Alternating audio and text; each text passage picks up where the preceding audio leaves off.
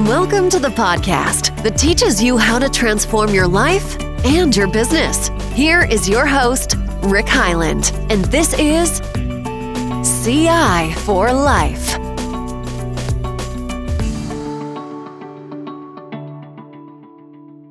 Hey, welcome to another CI for Life podcast.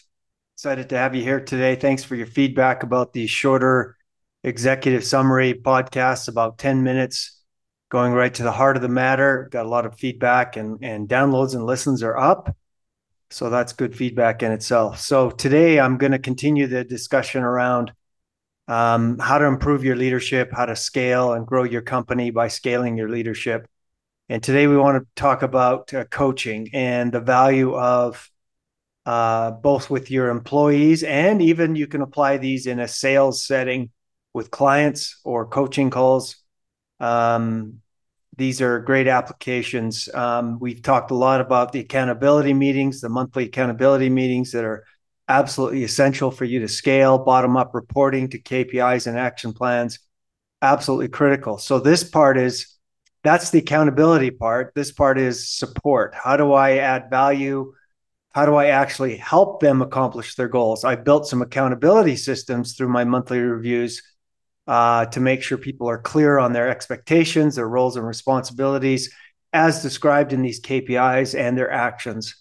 So how can I actually support them and help them? And the other best practice that we've talked about a couple of podcasts ago on scaling your leadership is to have regular one-on-ones with your employees. And not just how are you, or take them out to lunch, although that's valuable as well.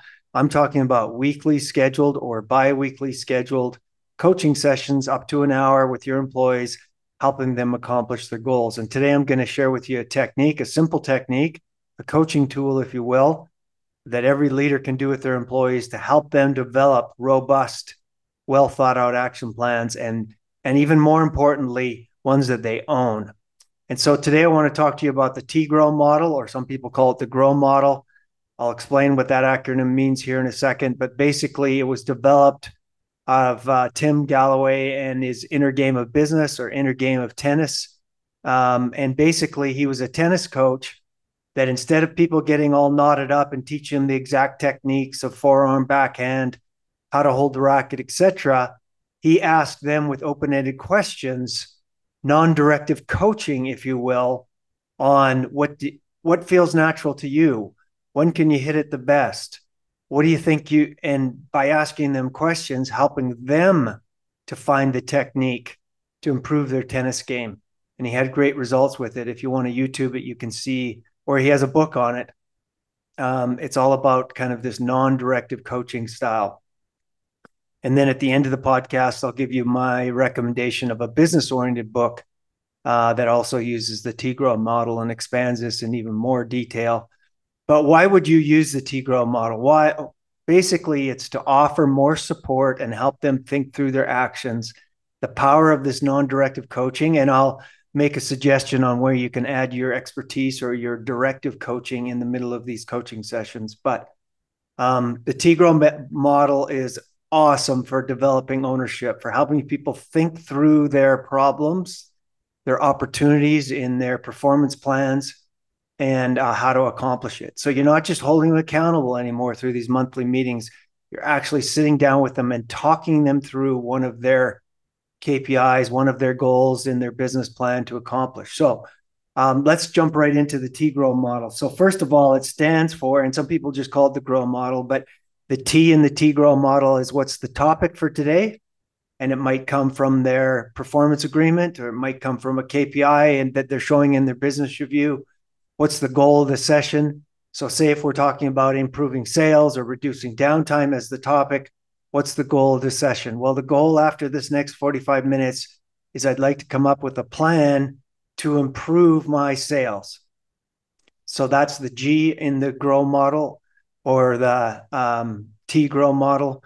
The R is expanding realities, kind of having discussed with open-ended questions all around the situation, the problem, the issue, the opportunity, and getting both educating yourself as the coach and helping them expand their thinking as the coachee. And I'll give you some examples of that.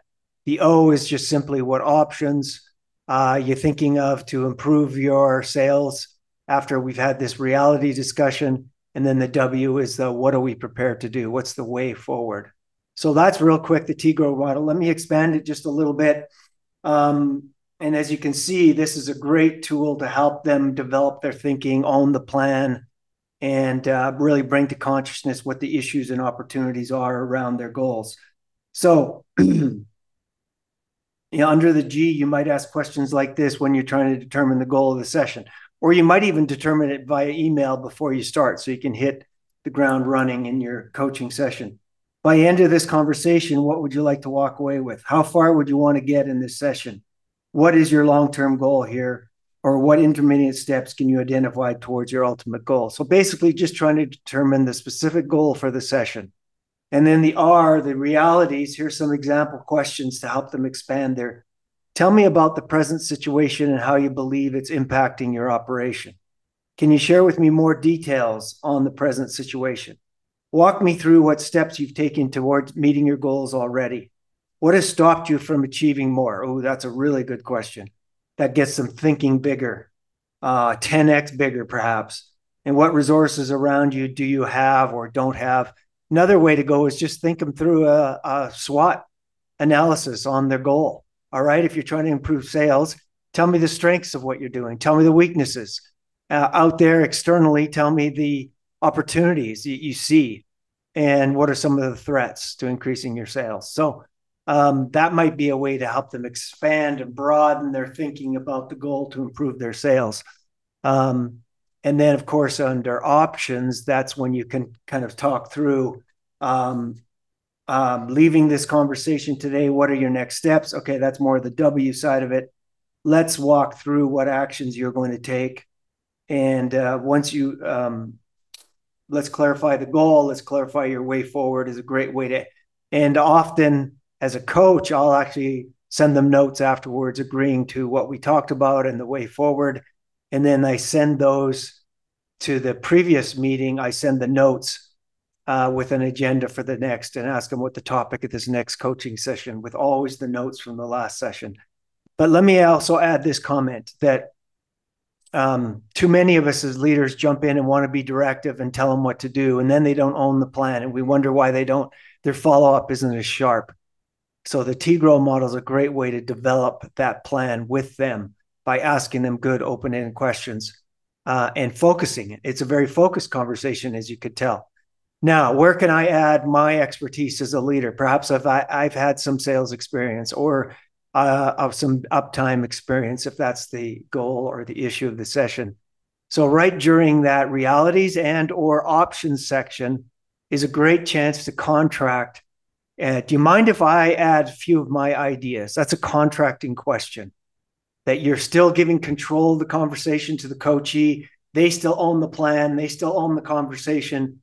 But do you mind if I share a couple of ideas that have worked for me or that have come up that I've read about, et cetera, et cetera? Of course, what are they going to say to that? Yeah, go ahead. And that's your chance to be directive. That's your chance to add your insights and thoughts and your experience into it.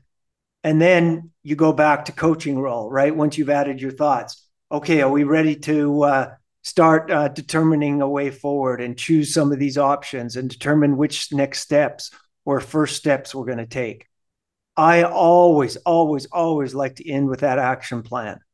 Yes, is there a time to just do a networking? How are you? Checking in with them? Absolutely. Go on a walk, take them for lunch. That's awesome.